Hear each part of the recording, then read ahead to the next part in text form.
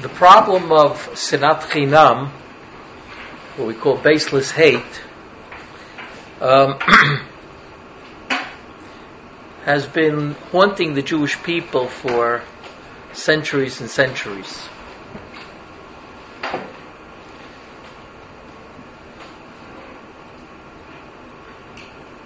It's a very old problem, and it existed then, it exists today.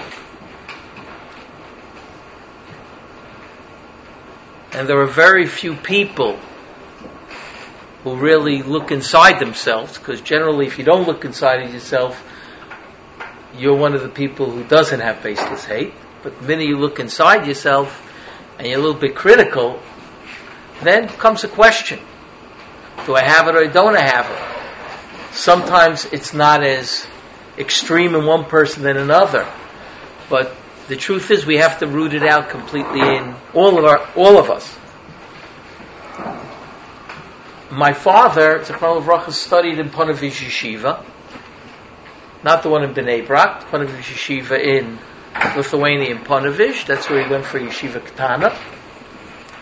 And the Rav of Ponevezh was not a town; it was a city. Like it was when you became the rabbi of Ponevezh or Kovna. These were bigger cities already. These were very important rabbinates in Lithuania. And the Rav Kahaneman, Zechron Livracha, went to visit Eretz Yisrael while my father was in the Yeshiva Ketana, while he was studying there. He was then about 13, 14 years old, maybe 15 already. He studied there 13 and 14, I think. And the Rav, the Ponevezh Rav, came back to Lithuania afterwards. And of course, the students gathered around him to ask him, like, what old things did he see in Eretz Yisrael? He wanted to know, if he went to the Kotel, if he went to Kiryat Arba, to Hebron. And the Ponevezh Rav said, I saw two very old things. I saw the Wailing Wall when I was in Eretz Yisrael. This was the 1930s. And I saw Sinat Chinam. They're both very, very old things. And he experienced that both in the secular world of Israel at that time. Everyone was sort of vying for a position, a position in, eventually what they thought would become Medinat Yisrael. So people were vying for, in the secular Zionist world, they were also worried about their seats, like they do today in the Knesset, and in the Orthodox world as well. There was a lot of different disputes about who's a good Jew, who's a bad Jew. And the Ponevezh Rav witnessed this. Rav Soloveitchik writes that the kernel of Sinat Chinam began with Yosef and his brothers. And of course that's Maisa of a similar bonim. Rav Soloveitchik says it in a very interesting way, but the text, the last thing that Yosef says, the last time we hear Yosef speaking, when he's searching for his brothers, right, and eventually he finds his brothers, and he wasn't so lucky by finding his brothers. And eventually, of course, they want to kill him, and then they sell him. And the last thing we hear Yosef saying is, he's searching for the brothers. V'hinei toeh basodeh. And he asks someone asks him, what are you looking for? Esachai anochi mevakesh. I'm searching for my brothers. Tell me, where are they? Sheep herder. And the person answers, Vayomer Aish nasu mizeh. They already traveled from here already. So Rashi comments and he says that Yosef was not, according to Chazal, just asking where his brothers are physically. He wanted to know where his brothers are on the level, are they my brothers? Isachai, Anochi Mevakesh, I'm searching for my brothers. I know where Reuven and Shimon are. I'm searching for Etzachai. That's what I'm searching for. And Rashi comments and he says, the person asked him, Nasu mizeh heisiu atzma min ha'achva. They've already traveled far away from being your brothers. Which of course is Chazal's hint to maybe Yosef should have turned around and gone home. So Rav Soloveitchik says that's the first time in our history, the Ma'asav Simon Lebanim, where brothers, right, actual brothers, are willing to kill their own brother and are willing to sell their brother into slavery. Rav Soloveitchik writes, Ilu haya Yaakov nishar be'Eretz Yisrael, if Yaakov would have remained in Eretz Yisrael, af umasha ba'olam lo yichola hayta la'akoro tamisham. Nobody could have moved Yaakov from Eretz Yisrael if he would have remained there. Hagalut lo hayta mitracheshes. The exile would never have happened. V'lo hayat tzorach begula, we wouldn't even need a redemption. Hashgacha ito regis gorel acher l'knes Yisrael. But the God, Hashgacha Pratis, was weaving a different goral for the Jewish people. Ulam. In other words, if he was in the middle of weaving one type of geula for the Jewish people, Ulam la'acha mechiras Yosef nasta derech el geula aruka ma'od.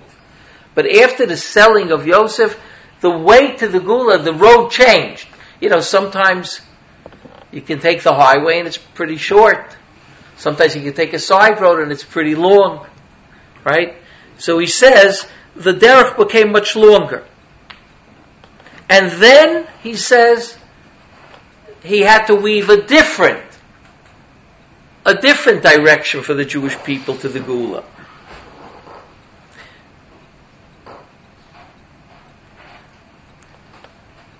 Mechiras Yosef kava michadash et kivuna shel historia hayudit. Selling Yosef changed the face of Jewish history.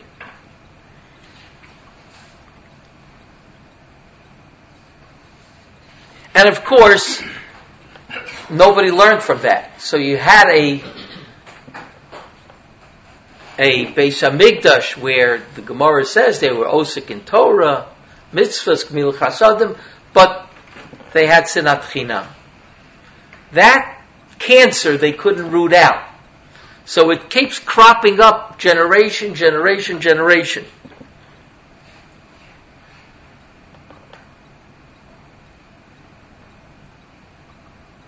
The Medrash says that God walked Avram Avinu into the Kodesh Kadoshim, and he said to him,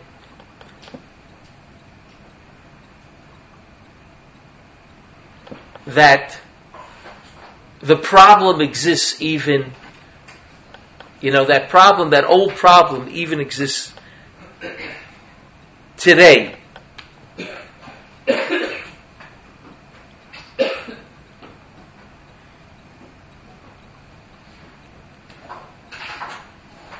And the Asore Aruge Malchus is also because of that, Chazal tell us. The 10 martyrs is also because of that. Because of the sin of selling Yosef.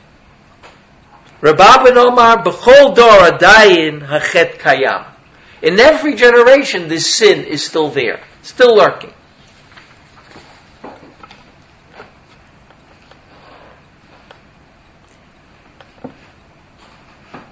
In the 14th century, the Orchos Tzadikim writes, B'mida azot of sinah yesh bo lav, d'chsiv lo sisnes achicha bilvovecha. Should not hate your brother in your heart. It's not just to not hate your brother. You have to get rid of the midah called sinah, that character trait of hate. There's no purpose for that. Vehi midah goremes avonos harbe. It is a character trait that causes many sins, k'mo lashon hara. Ki asonet chaveru mesaper la'olam begenusa. Someone who dislikes his friend, eventually he's going to talk about something derogatory about his friend. V'tamid doresh ra'olav, and he will constantly search for something evil about his friend. V'samech la'edo, and when his friend stumbles or falls, he'll be happy. So sinas chinam is not just, I'm bearing like a grudge, I have this feeling, but I'm happy about the fact that my friend is having problems. In the 18th century, there's a woman who became very famous. She was the first woman to ever write, maybe even a book, but certainly the first woman to ever write a biography. Her name was Gluckel. She lived in Germany, and she writes like this: the kernel of the Torah is, this is of course translated from German, the kernel of the Torah is, thou shalt love thy neighbor as thyself. But nowadays we seldom find it so. And few are they who love their fellow men with all their heart. On the contrary, if a man can contrive to ruin his neighbor, nothing pleases him more. 14th century, 18th century, 20th century, Rabbi Chil Yaakov Weinberg records in his famous Sefer Sridei Eish a walk he took with the Alter of Slobodka, the head of Slobodka Yeshiva, during what we call the month of Av, when a lot of people go out to for a break. I don't know if it was before Tisha B'Av. It sounds like it was before Tisha B'Av, or it was after Tisha B'Av. The Alter of Slobodka says,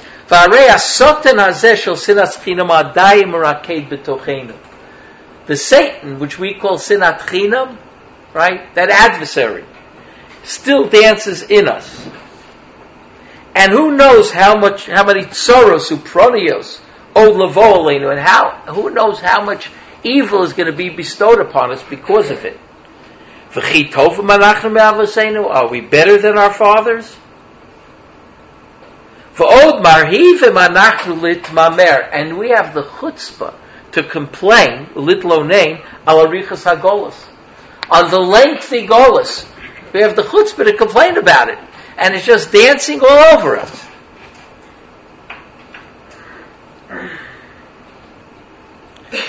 The Alter said that it's like a cancer. Cancer, a lot of times, unfortunately, we find out when it's at stage 4 already.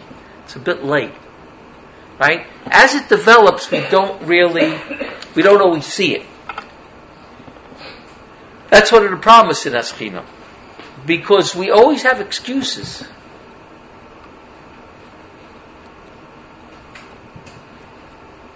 And unless you dig deep inside of yourself, or inside the community, you don't really see it because of those excuses.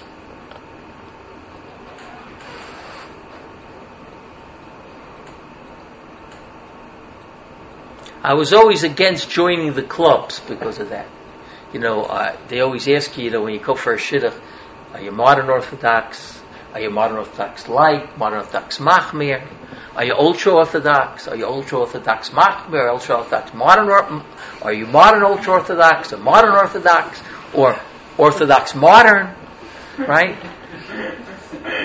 Right? They always ask you the different questions. That's the biggest problem of Sinat Chinam.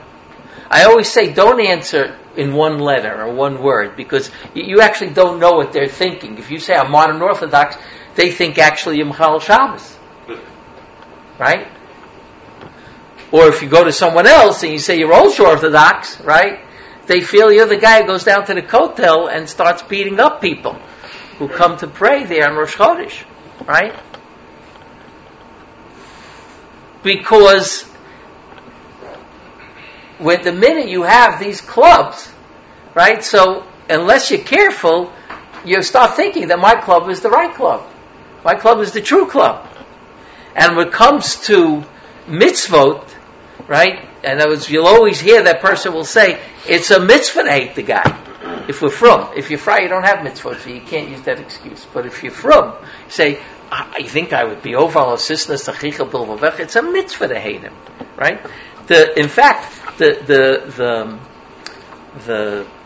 Netziv, in one of his comments, Ha'arot, says, Churban Bayis Rishon, the Churban Rishon, Chorev Mipnei Shvichas Dam Be'Isser.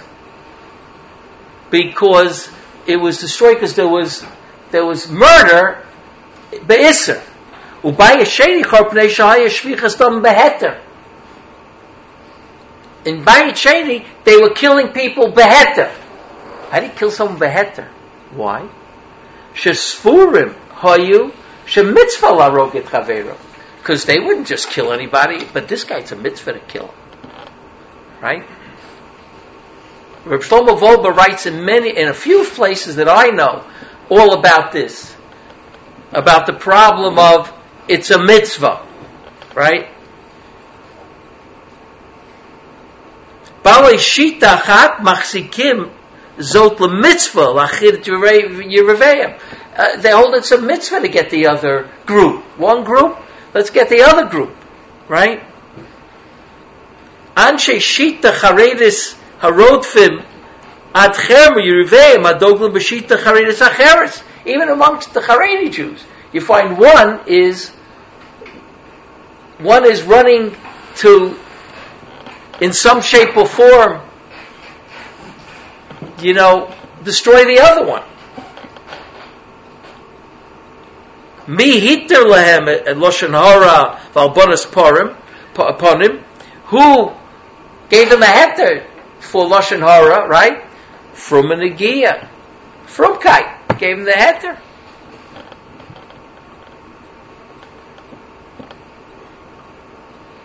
That's because the whole nature of sinas chinam is hidden. And that's why the Bali Musar say that it says in the Gemara, the first Beis HaMikdash, the sin was revealed. And therefore, the end was revealed. The 70 years was revealed in Sefer Daniel, Sefer Yirmiyah. But the second Beis HaMikdash, the sin was not revealed. Therefore, the end was not revealed, and was still in that diaspora trying to figure out when it's going to end, right? I think we should stop figuring out when it's going to end, but we should figure out how it's going to end. In other words, how do we get it to end? Instead of people keep predicting, like every Shemitah, I hear another Kabbalist predicting it, this is the Shemitah, right? And then after the Shemitah, when it doesn't happen, they always want you to forget that they said it, because that way the Kabbalists know what he's talking about, right? The predictors. They're predictors, but the answer to all that is I'm not worried about when it's going to happen. I'm worried about how it's going to happen. Right? The only way it's going to happen if we become healthy Jews.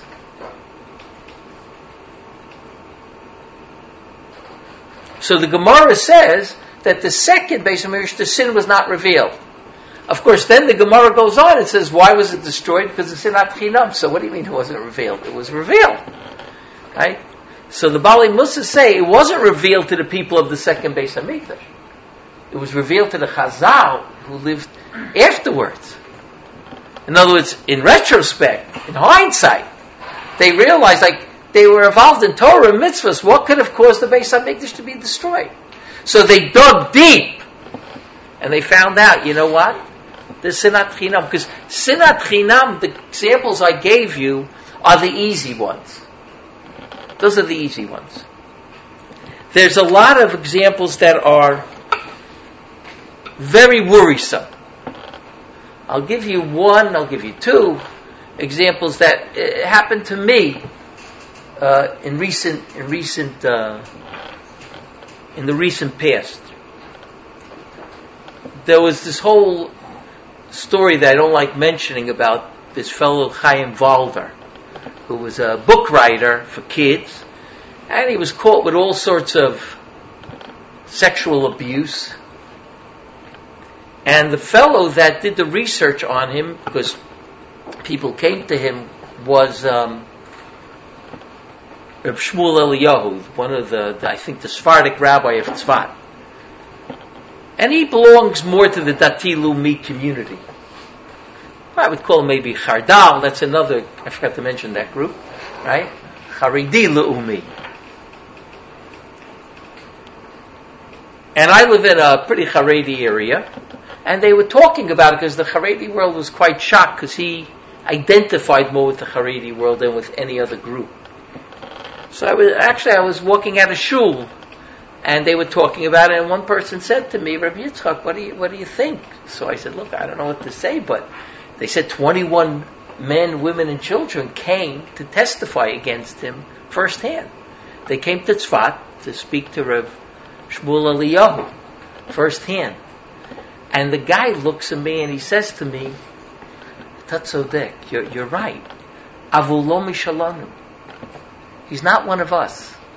Because he wears a knitted kippah. Here's a guy who interviewed a rabbi of stature, the Rav of Tzfat.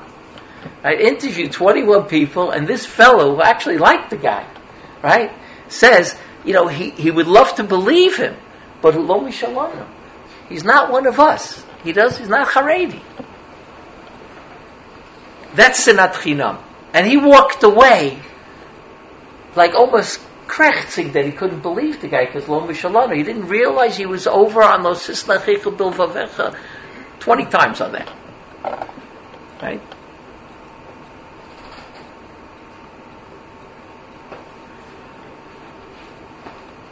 A guy comes into a shul and announces his son became a tataluf, a captain in the army. And everybody gives him mazel tov and everything. About 15 minutes later, a guy comes into shul and says, my son became a Rosh Yeshiva in this and this yeshiva. And everybody okay. That's in the Dati Leumi world. Going to the army, becoming something in the army, you just get a big mazel tov, right? But to become a Rosh Yeshiva in a yeshiva, okay, you'll make a living. Right? Every group has its problems. And instead of saying in the Haredi world, Torah, you can't go Arba Amos without Divrei Torah, in the Haredi world. And in the Dati Leumi world, you can't go without a few miles without seeing how they're building Eretz Yisrael. Right? Everybody has their place. Right? Instead of looking at the negative, why don't we look at the positive? What each one is contributing, not what each one is not contributing.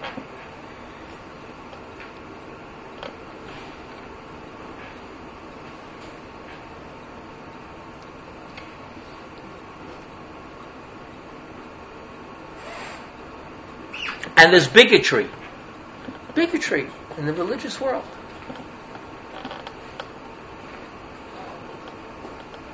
I love Balei Tshuva, but not in my family. I love Geirim, I love converts, but not in my family. Right? How many times have I heard that? Well, I can't let my daughter go out. He's a Balei Tshuva. I can't let my daughter go out. Or she's a Balei Tshuva. Can't let my son go out. Or he's a ger, or she's a ger. What happened? V'ahavtam es hager. You should love the ger. Shouldn't it be a honor to get a ger in your family? No. It's not. There is a seed in every one of us. Right? It just depends on what the situation is. where we all of a sudden feel this negative energy about somebody. And it's sometimes very sophisticated, so unless you really dig down, really deep, you don't see it.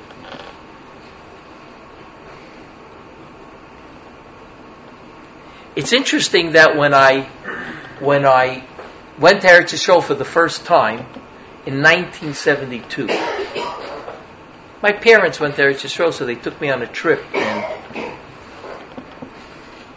I asked my grandfather, what is the most important thing I should see in Eretz Yisrael? I was thinking, again, the Kotel, Hebron, Tzvat, right? I said, the most important thing you should see in Eretz Yisrael is that there's Jews that are different than you. Because in America, we don't have Taimani Jews, we don't have Sephardic Jews, right? And of course, in Sephardic and Ashkenazim, there's always a problem with that. It's interesting, normally we find the problem is the Ashkenazi doesn't want to marry the Sephardi in Eretz Yisrael. I had a guy in Chappelle's, goes back probably 40 years ago. A student of mine in Chappelle's met a Sephardi girl at a bus stop on the way to Beit El. Okay? And they started schmoozing and they started dating from the bus stop. And that's why a lot of people think you don't need a shotgun. You only have to wait at a bus stop. It happens every so often, but I wouldn't count on it. And she gets very serious. She's going for a degree in Hebrew University in Piyut, liturgy, Jewish liturgy. At that time, the professor of the liturgy at the Hebrew University was actually a fellow who studied in Mir Yeshiva. He was a Talmud Chacham, and he was a very big expert in all the liturgy. We have the Kinos and the Slichos and all the things that we have. He's a very big expert. She was learning under him. And obviously she was, going to university. She was pretty modern. He was already a doctor from Australia. And she went home to tell her father she's dating seriously. So the father said, "Is he an Ashkenazi?" So he said, "Yeah, he's an Ashkenazi. He's from Australia." Forget it. We only let Sephardim in the family. Her father was a Rosh Yeshiva in Porat Yosef. We only let Sephardim in this family. Okay? Of course, they got married, they lived happily ever after, and I even think that his father-in-law got to like him. He's a really, really nice guy, actually.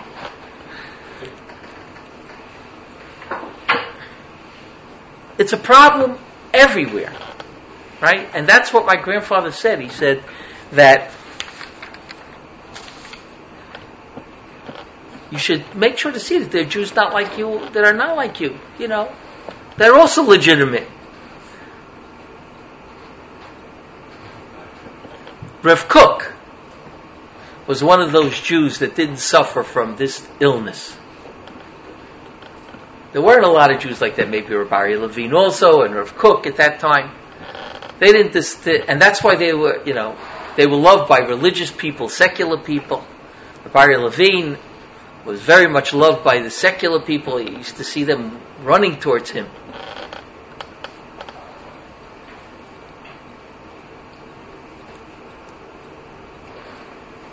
Rav Kook, I think I read this, I'm not sure where I read it. I may have read it in the biography of Rabbi Zalman Meltzer.